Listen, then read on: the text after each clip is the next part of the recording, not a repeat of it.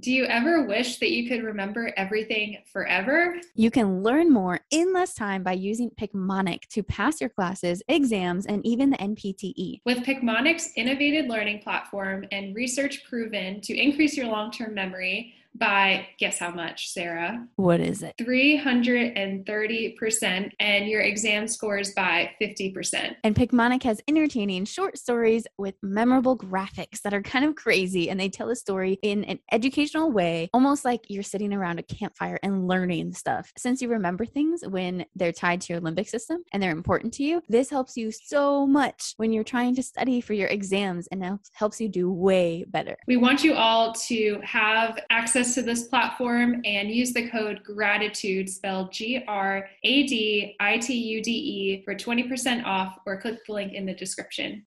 Looking for a gift for a friend, classmate, professor, co-host of a podcast, or really anyone?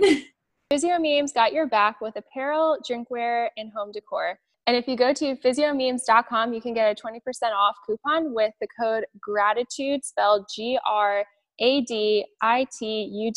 2020. And don't forget to check out his social media for a good study break laugh. As always, make life humorous. The SPT Secret Society is open for students who are looking to make a massive change in their PT school journey with fellow SPTs from around the world through our 3 pillars of study habits, personal development, and finances. This is for the motivated SPT ready to take action now, because you know PT school is only a couple years long. So what are you waiting for? Click the link right now in the show notes to join us in the SPT Secret Society. And get your first month free by emailing us ECRETSAY, ECRETSAY.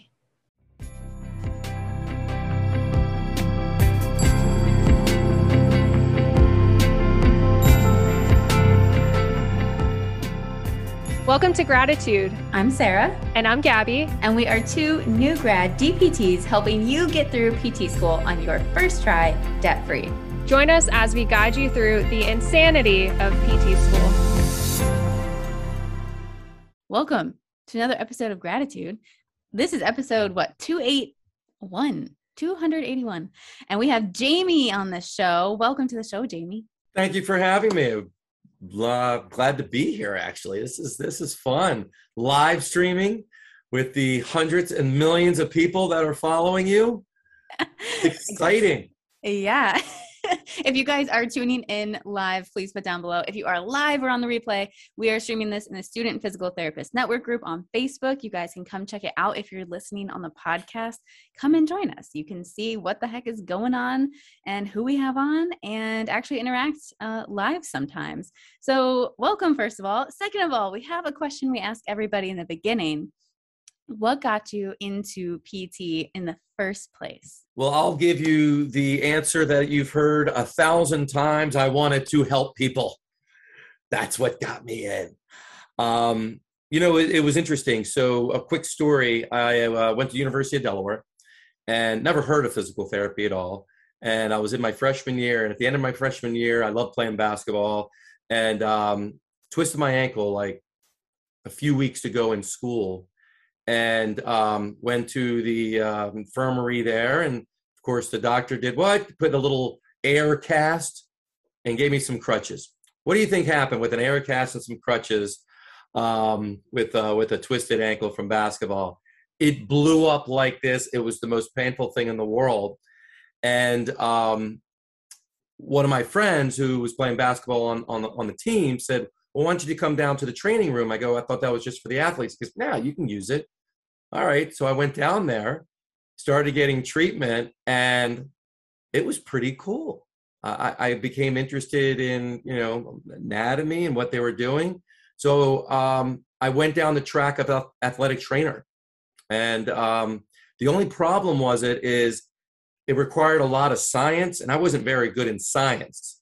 So I was like, all right, I'll try. I'll study. I'll do my best. And then I started doing that for a little while. And I asked, so what does trainers do? They just run out to the field, they tape some ankles, and they're like, well, yeah. And I go, from a business standpoint, I'm like, well, how much money can they make? And they were telling me, oh, they could make like, 30,000. I don't know why I remember that number. And I was like, ew, that's not going to work. I said, well, what else can you do? They said, well, you could do physical therapy. I go, what's that? And I started learning about it.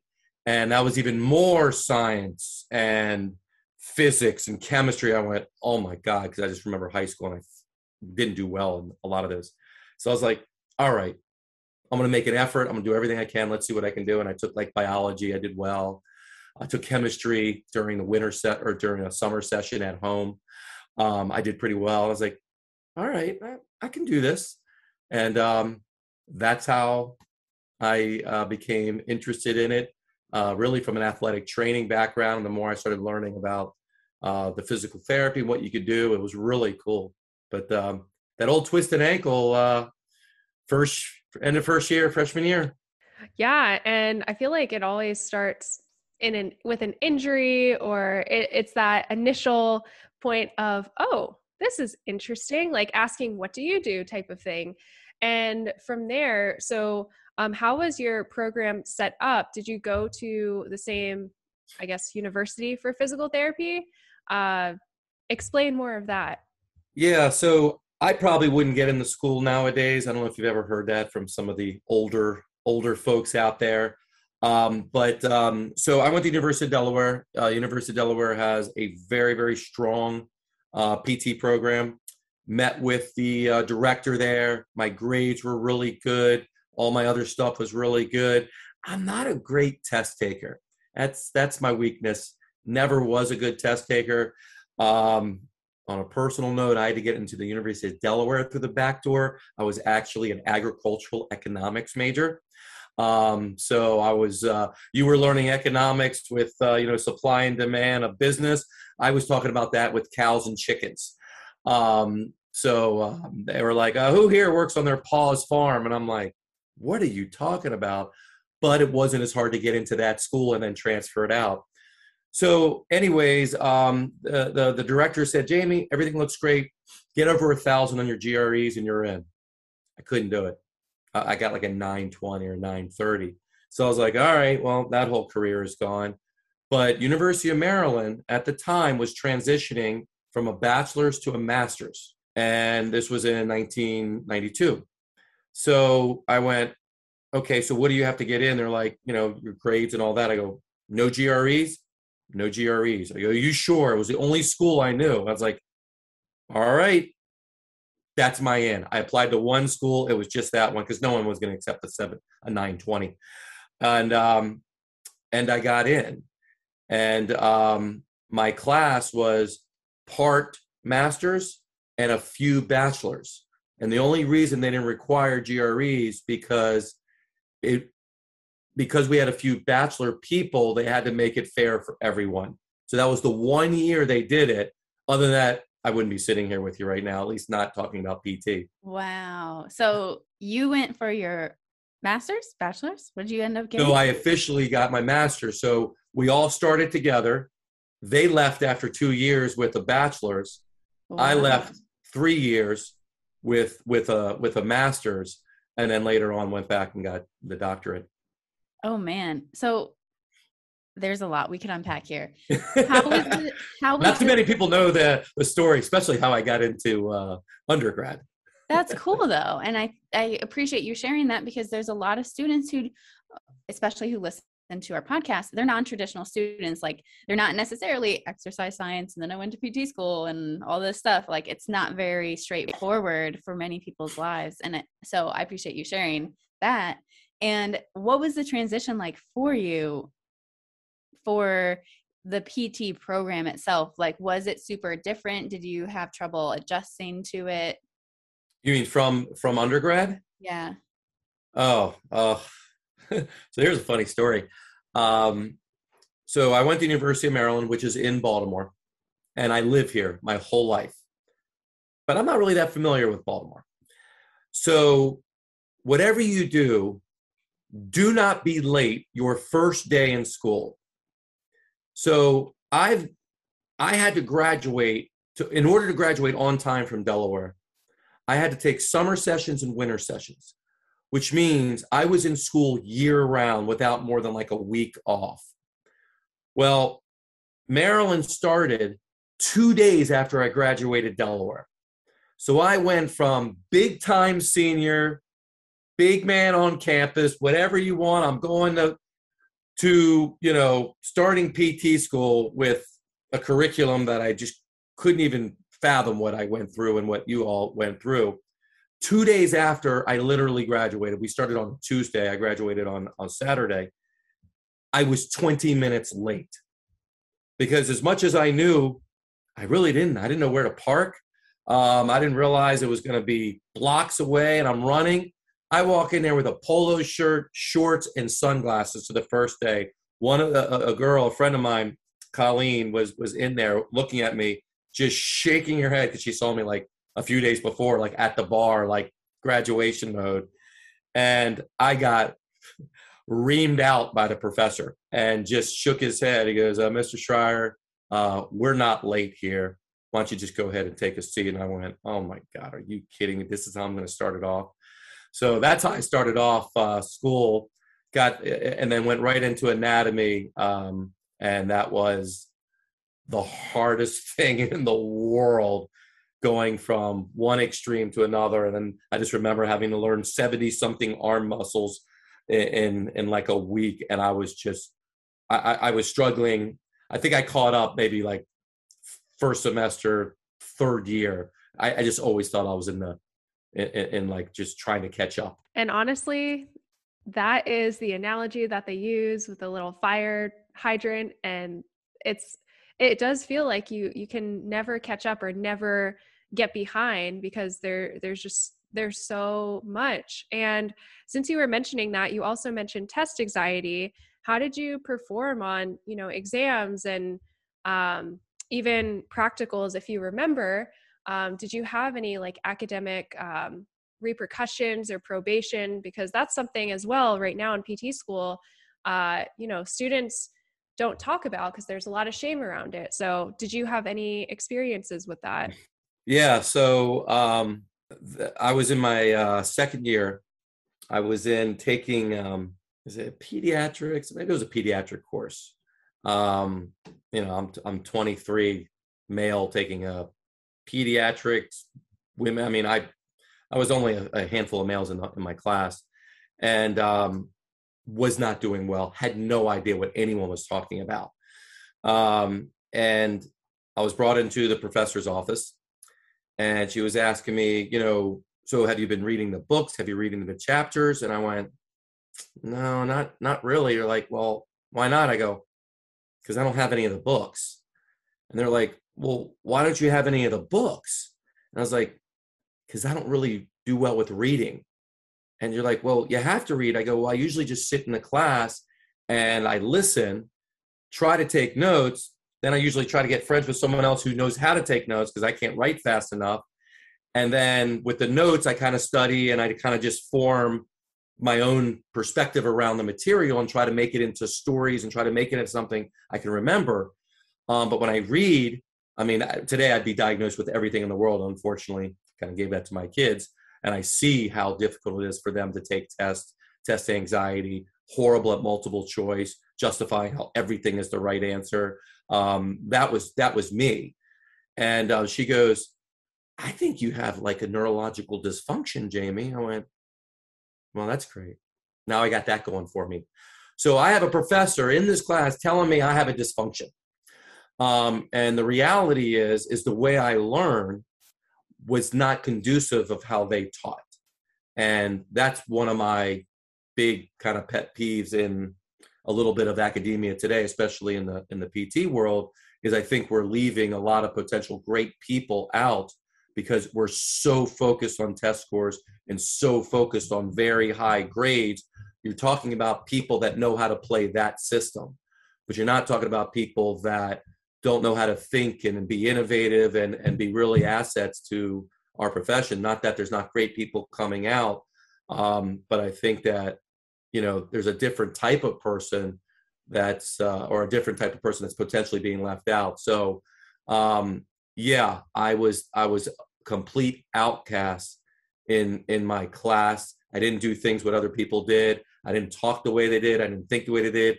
I didn't have the academic smarts the way they did.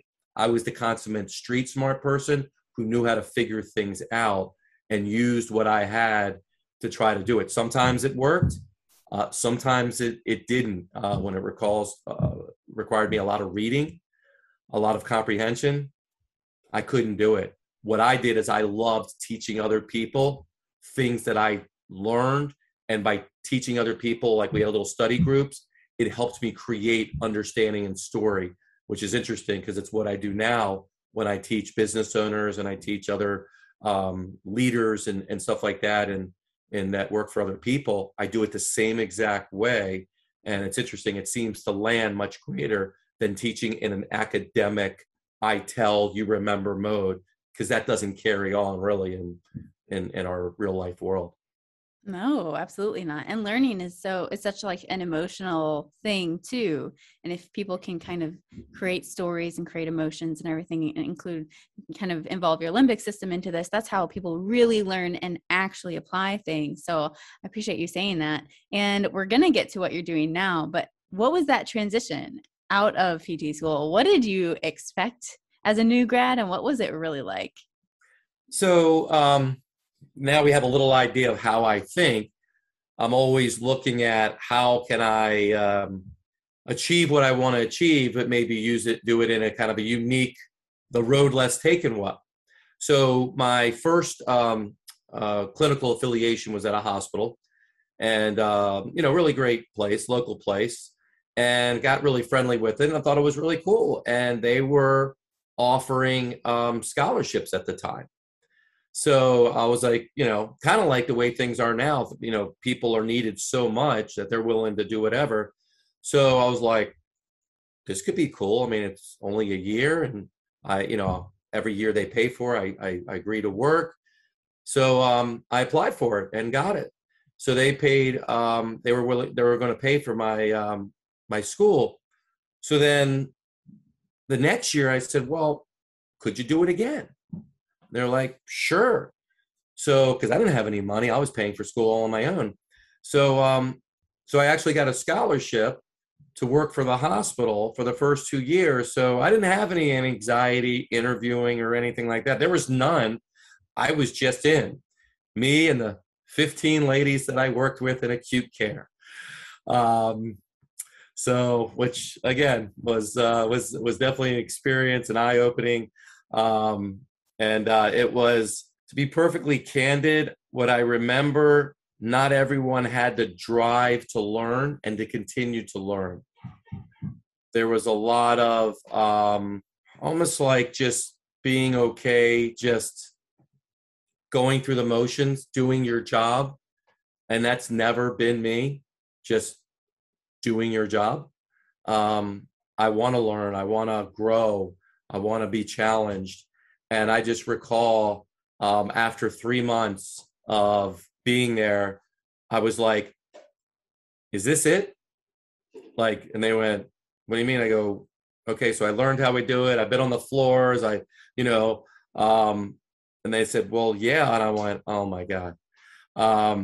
I became the director of their outpatient services 3 months into my job because I was the only person that was interested in orthopedics and outpatient and all that kind of stuff.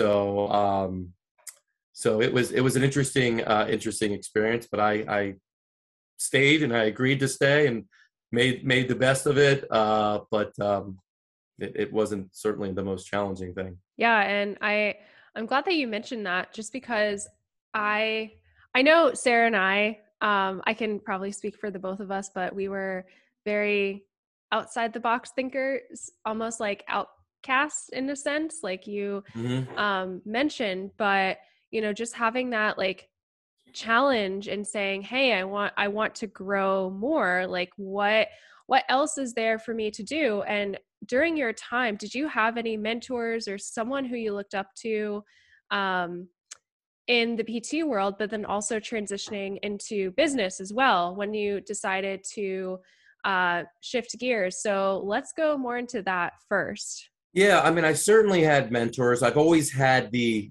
business bug, but the business bug really turned more into, I wanted to be really good at my craft.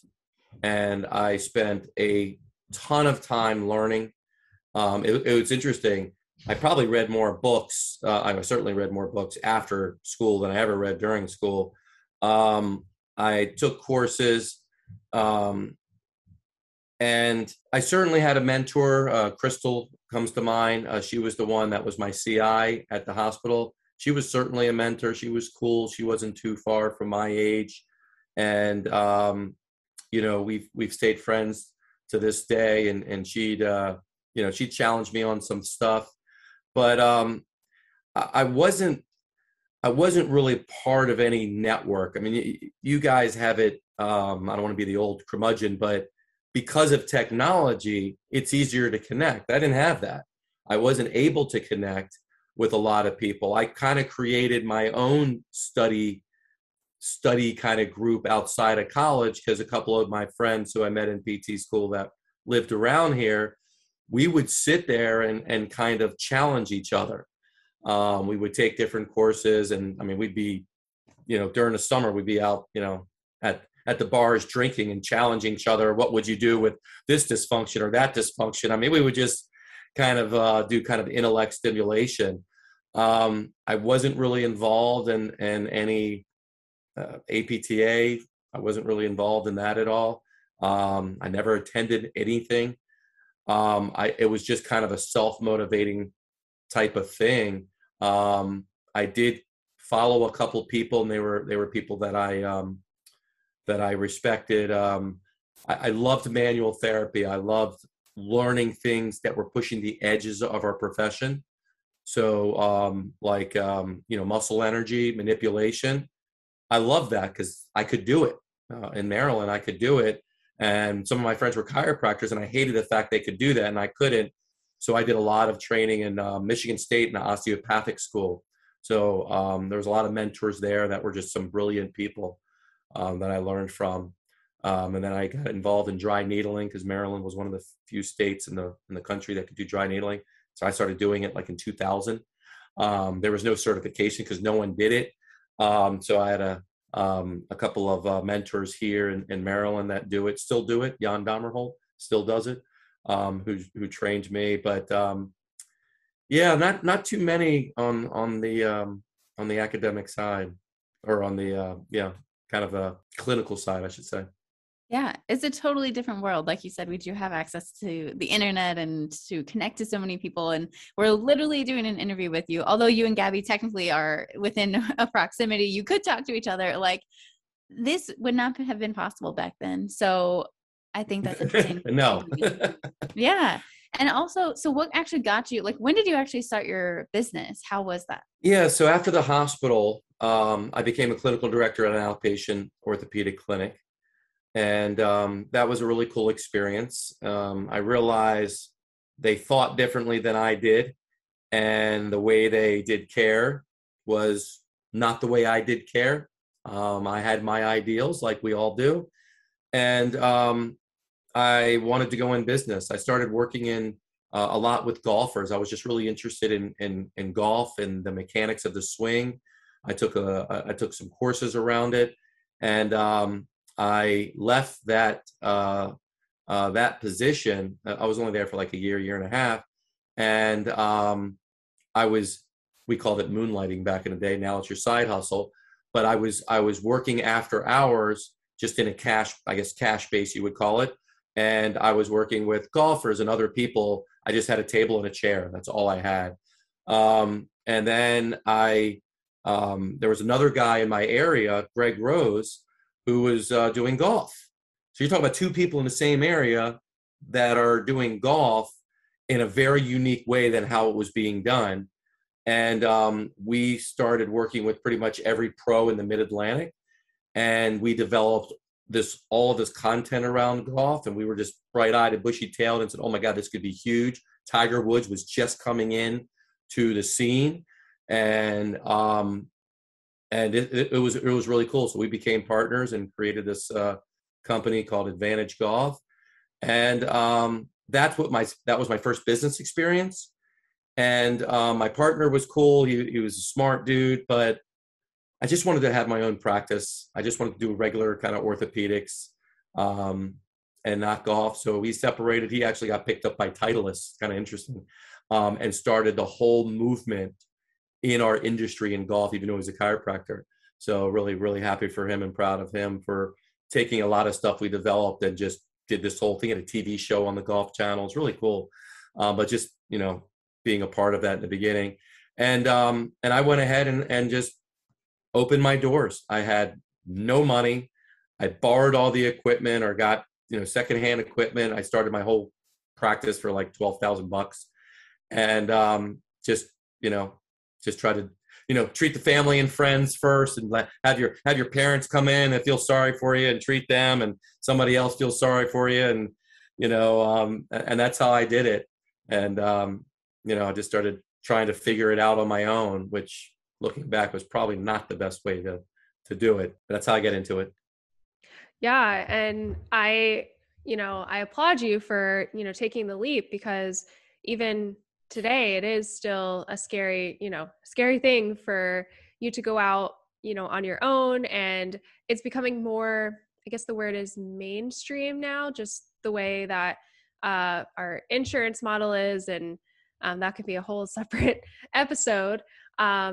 So then going into your business, what were, I guess, some of the challenges around being a business owner, and how many years out of school were you when you started your sole business?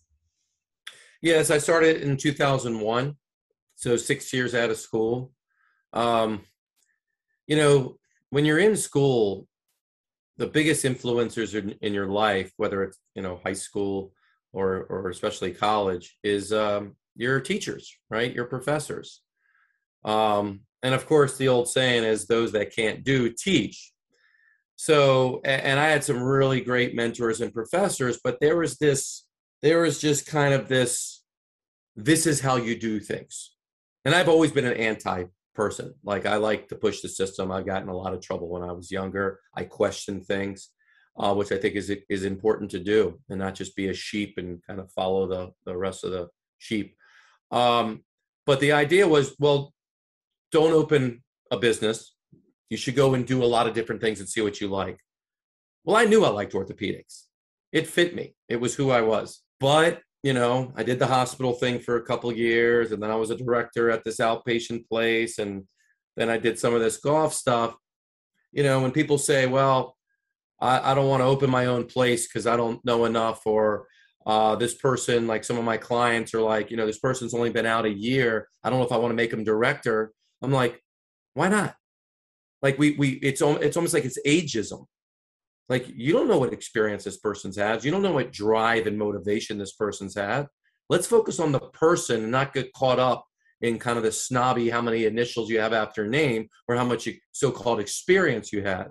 Because I know people that have, 10, 15 years experience, but what it really is 1 year of experience over 10 and 15 years.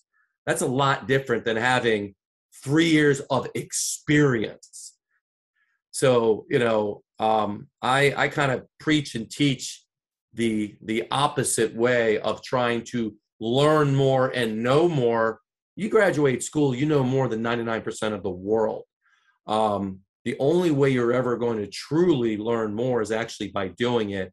And there's no amount of academic, learning and being in this perfect little position of, your cohort or this way of doing it through. And I'm not saying you don't have to get residencies and all that, but you know what? Sometimes just a grit of just jumping into it and doing it, getting beat up a little bit and figuring it out is the best medicine. And I think sometimes we get caught up in this idea of, I want more certifications, I want more learning because I want to be good enough. I want someone to tell me that I'm enough.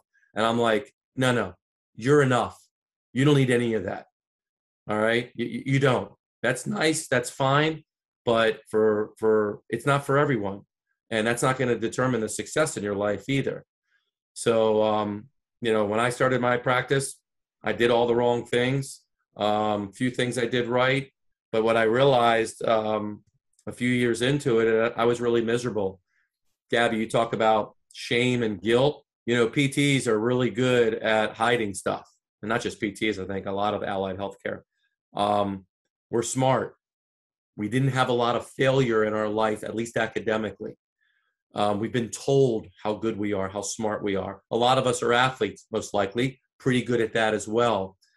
And, you know, you get beat up in school, but you're going to pass, right? You're not going to fail, most likely. And then you get in and you do well in your job, but then you go and start your own business. And you try to apply the same things you've learned in school. They don't apply. And you can't think your way out of these things. You can't try to figure out these things on your own. And that's what I was trying to do, because I had an ego and I could not tell someone I didn't know what I was doing. Because I was Jamie, you know, I was this, you know, cocky kid who should know business. My dad did business and I read a book or two, so I should know this. I talked a good game because everyone else seemed like they were knowing business. And I didn't know what the hell I was doing. I had no idea how to market. I had no idea how to hire. I had no idea what to do. I just knew how to do my craft. So once the business became more than just me, I was lost. So that's when, did I tell you about the fire? Yeah. So 3 years in starting my business, things started doing well. I was with my fiance, wife now, Colleen at the time. And when it's just you know, a lot of it's word of mouth. And it was really cool. And I loved it. Business was great. Well, the honeymoon phase ended. No offense, Sarah. The honeymoon phase ended. And it was now just the day in and day out of business.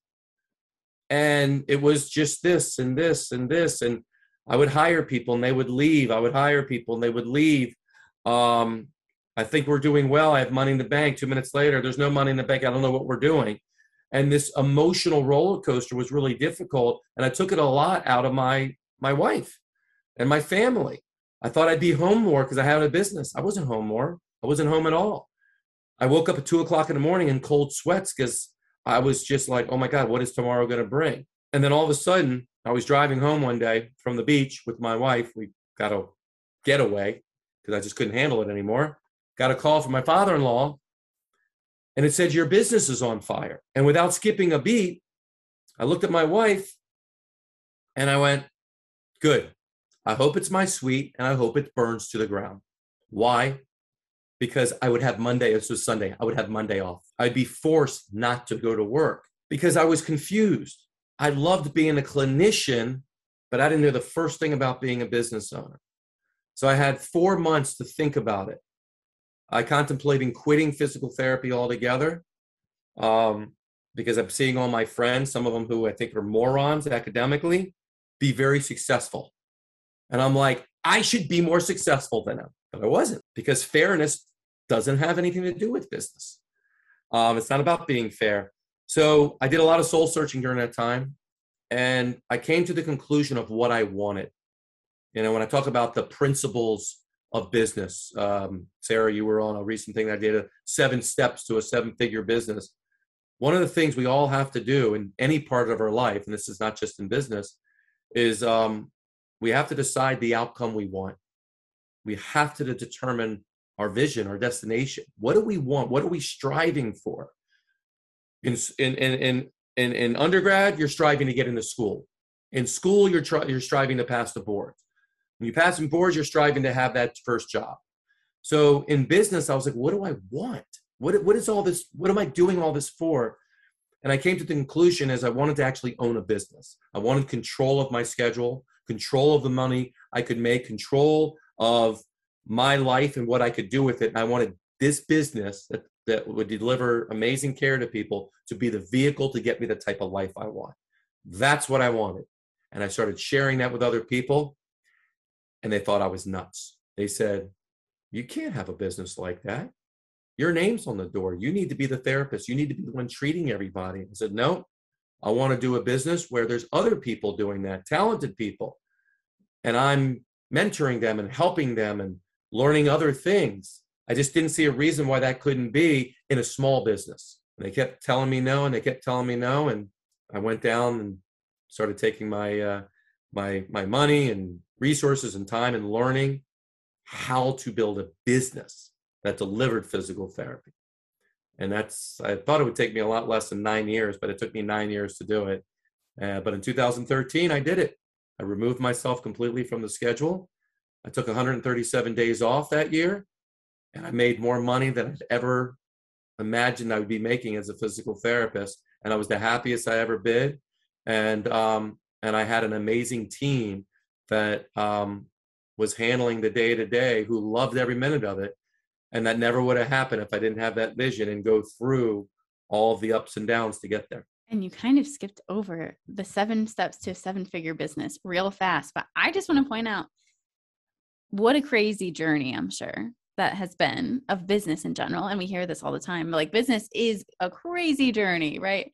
And so thank you for sharing. And you did make it. Like, that's amazing that you finally got to take yourself out of the business. Was there like one big maybe gap that you realized that you filled in order to take yourself out? Was there something that was the thing that helped you get there? I'm often asked that question. And the answer is that there were many strategic things that helped me. And I can give you the left brain answer, but I'm not going to.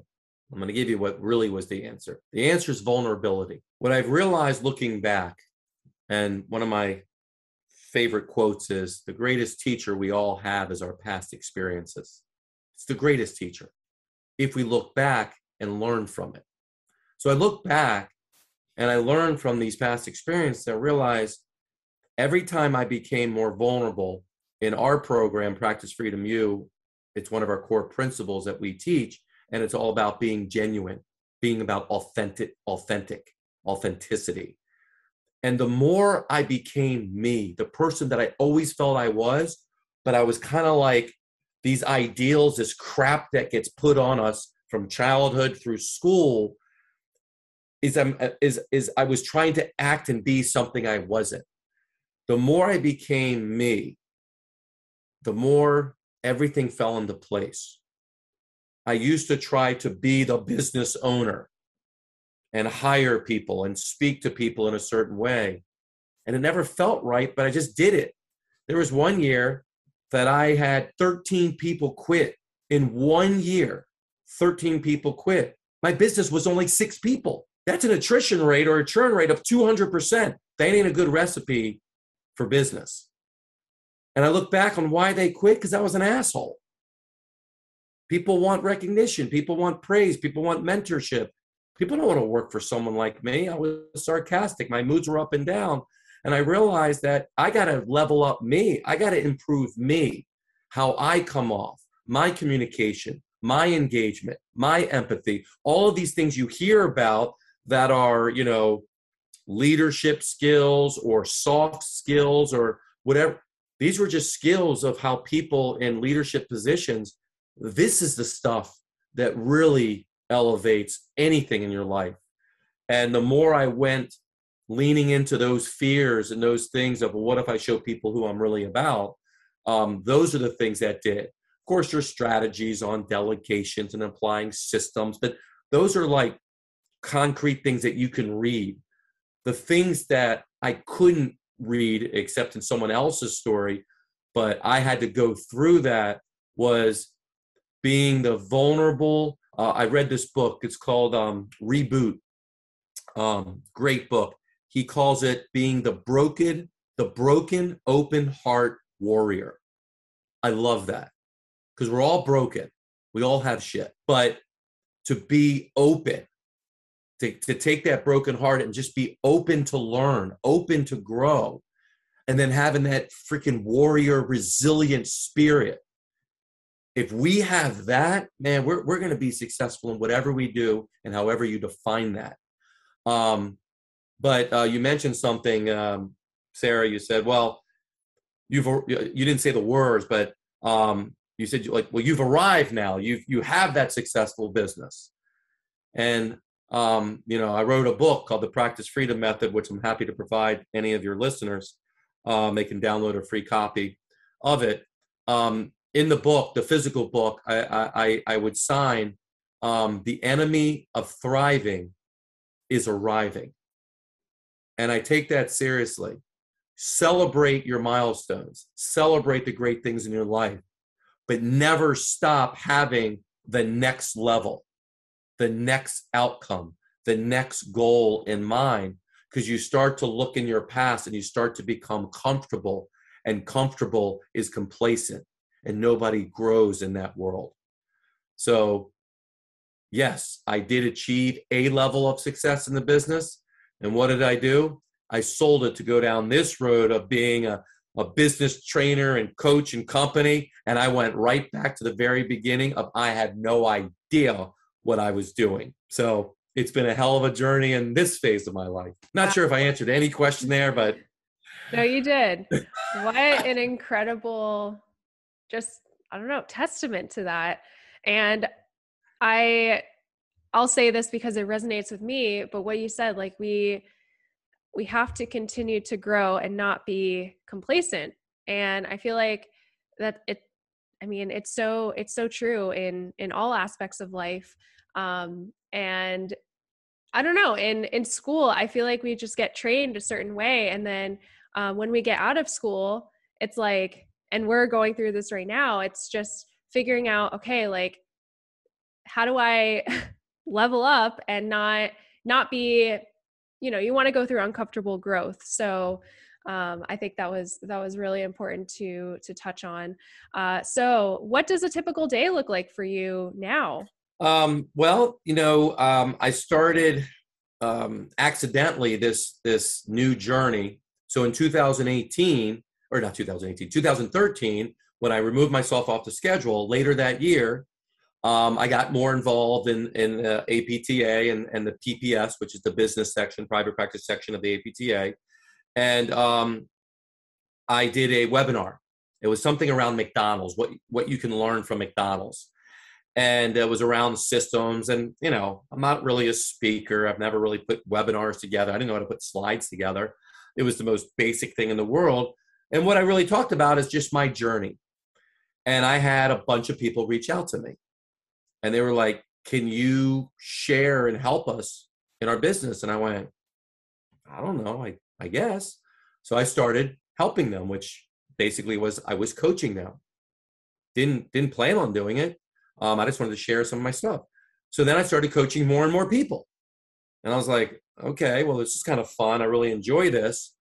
And in 2014, I was like, well, it's kind of like treating, like you get busy, you start packing your schedule, but I just loved my life and loved the flexibility of my life.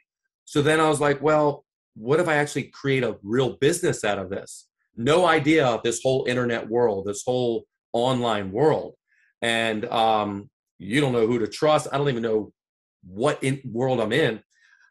So I started doing workshops and bringing all these people together and speaking to them and diving in. And, I guess now you would call it kind of a masterminding together.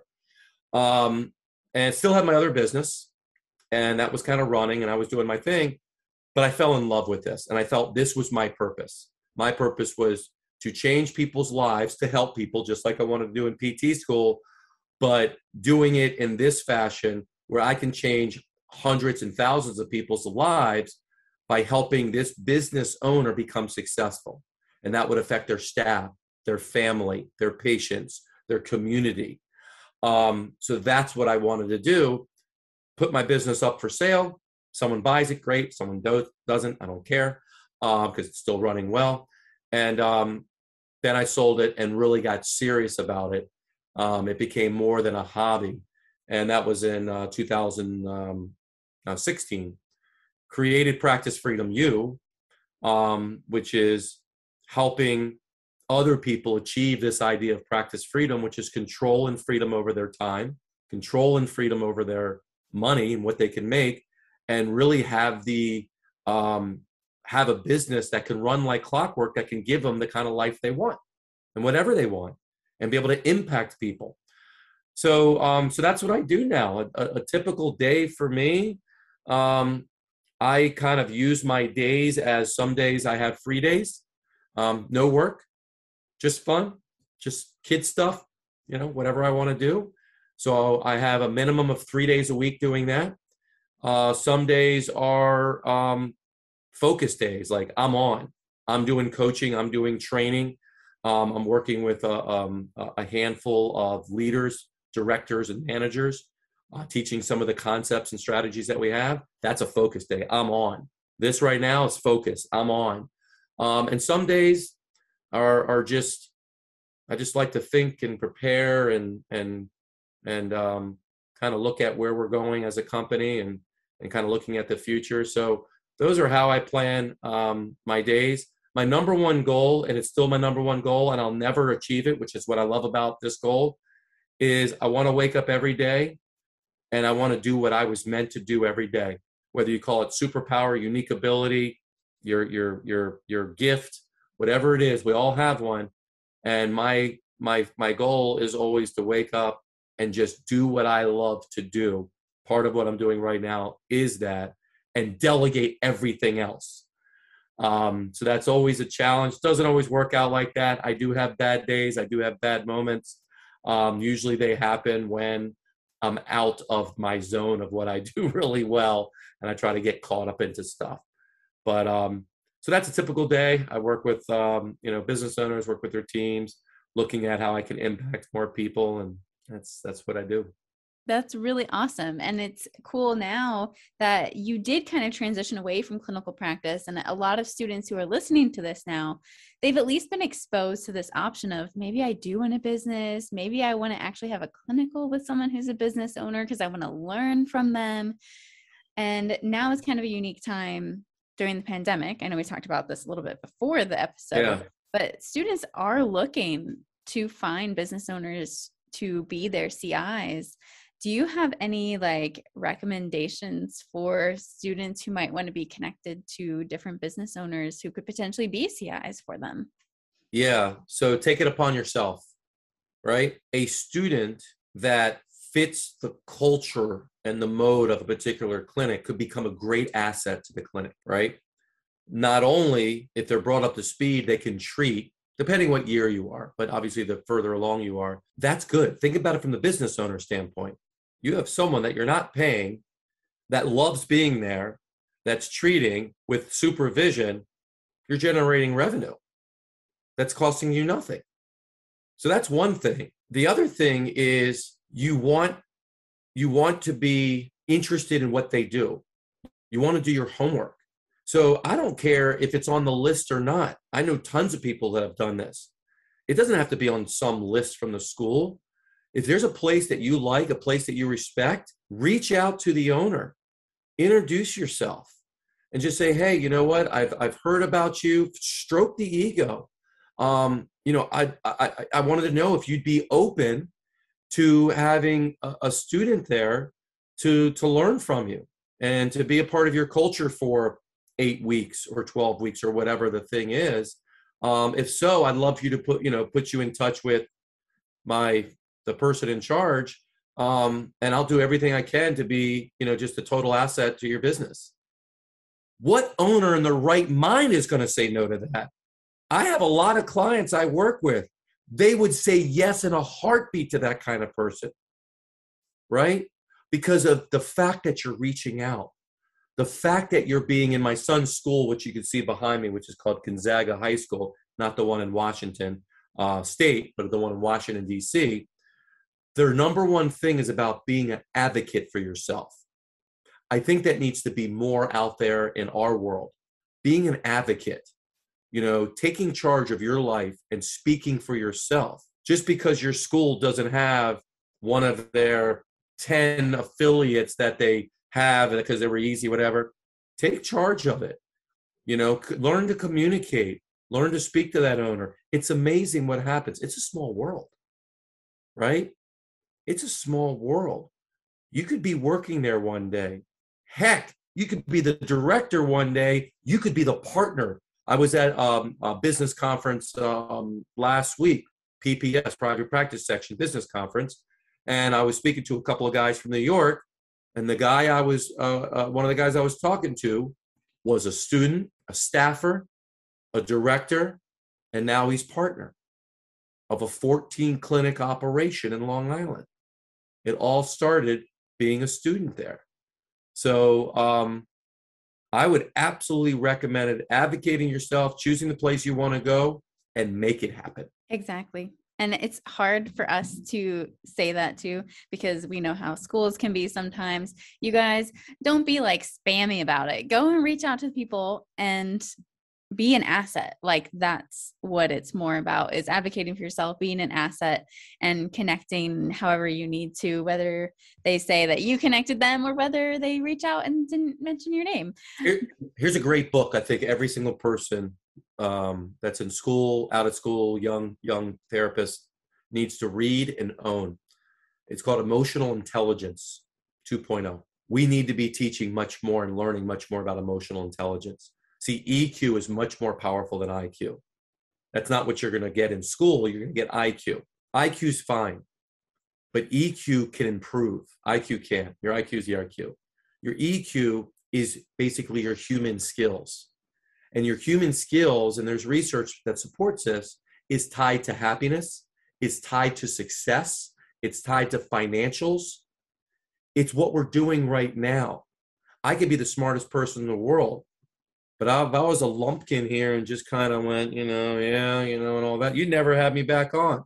I mean, you may not anyways, but at least, I would know why you don't have me back on.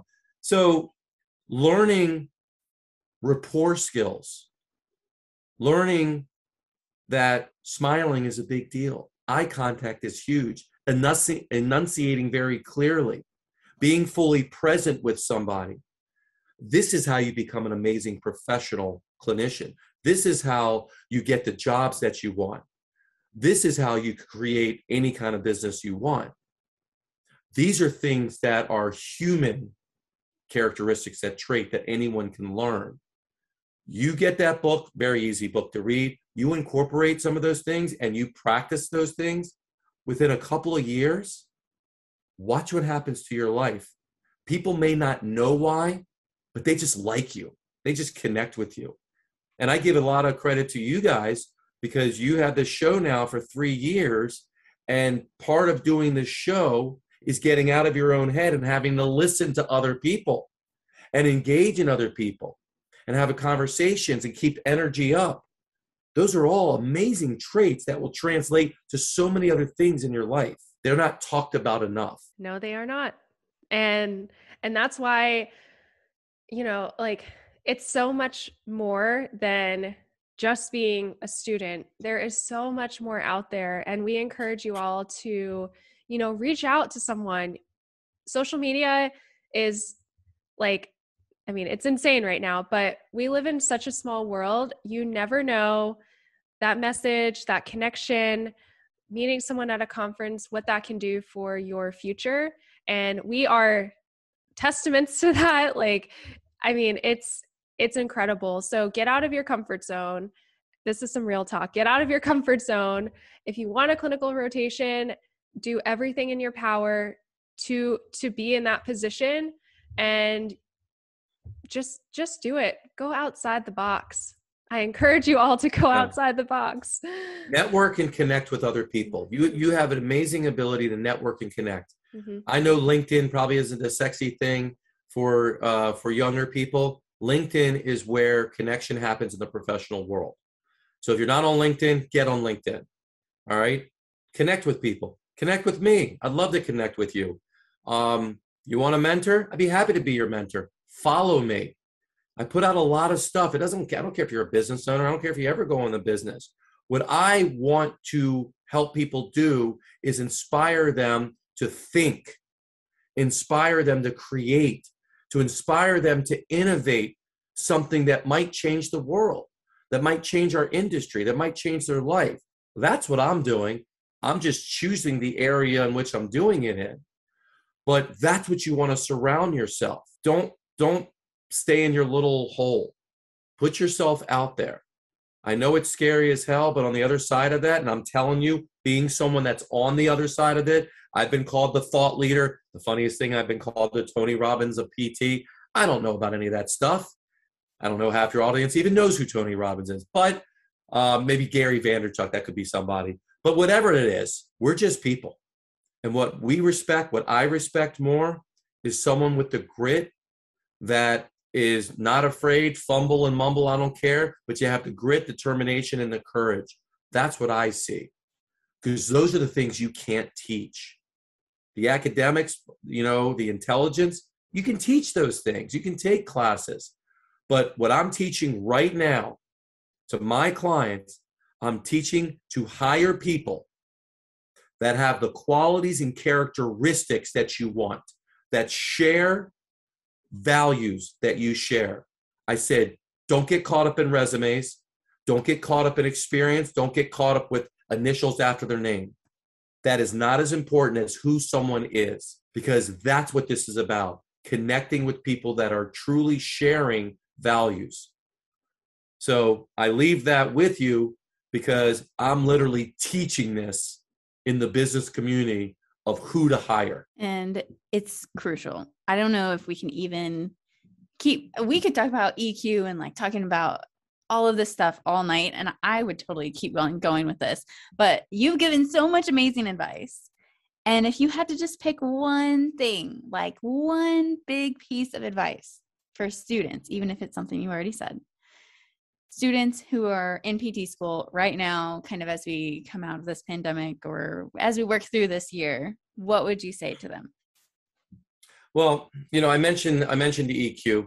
I mentioned emotional intelligence book, and just being open to growing as a person, growing those key relationship skills that you have. I know you're focused on the academic skills, definitely important. You got to know what you're doing, for sure. But there's a great saying: people don't care how much you know until they know how much you care. And the reason people say so-and-so's the best and so-and-so's the best, they don't know your resume. They know how you make them feel. And if you want to be successful as a professional in this world, focusing on how you come off to people, how you make people feel, that will give you a leg up on anything else there is. Whether you're working for somebody, a director, whether you're treating patients, whether you're going for a job interview, whether you're reaching out to someone to get that affiliation or whatever, it is something that I feel so strong in. It's something that I teach so much into my training, is that stuff. That's where I would leave people, is increase that part about you. And I guarantee that will take you places that will blow your mind. And it's really exciting. That was amazing advice.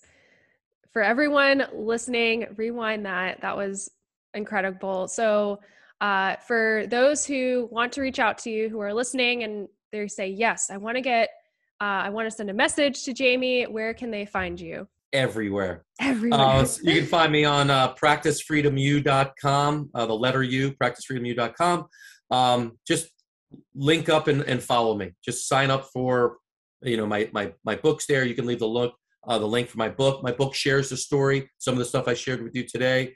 It's basically how I went from the overwhelmed, upset, person that was working in a lot of hours and not. It's that kind of story. It's written as a story. It's for anyone. You don't have to be a business owner. You can download a free copy of it, get it right away. And connect. You can connect with me on LinkedIn. I will happily accept it. I accept every PT person. I just don't accept the spammers out there, but I will absolutely accept you. So feel free to link up with me on LinkedIn or my Facebook. Just follow me, and when you follow me, you'll hear me on other stuff too, and you'll start to see who else is in this industry, who else is the thought leader or the player or something doing something, and you start to see things, and you realize that all of us have a unique message, but also all of us also have a consistent message that are people that are out there. And it's all about, you can do this. figure out what it is that you want, even if you're not sure, and just stay hungry, stay in the fight, stay determination and grit, and ultimately impact the world. And you do that every day when you help someone else in their life. Awesome. Thank you so much for coming on, Jamie. I'm sure people will be reaching out and connecting, and we cannot wait. We will definitely have to have you back on for a part 2 in the future. So thank you again. We appreciate it. Thank you, Gabby. Thank you, Sarah. My pleasure. Thank you for tuning in to another episode of Gratitude. We would absolutely love to hear your biggest takeaway from this episode, and share it out on all of the social media platforms and tag us so we can see it. And if you like our show, the best thing you could do is to take a minute to write a review to help us get this out to more students like you, to shift the narrative away from stressed and broke SPT.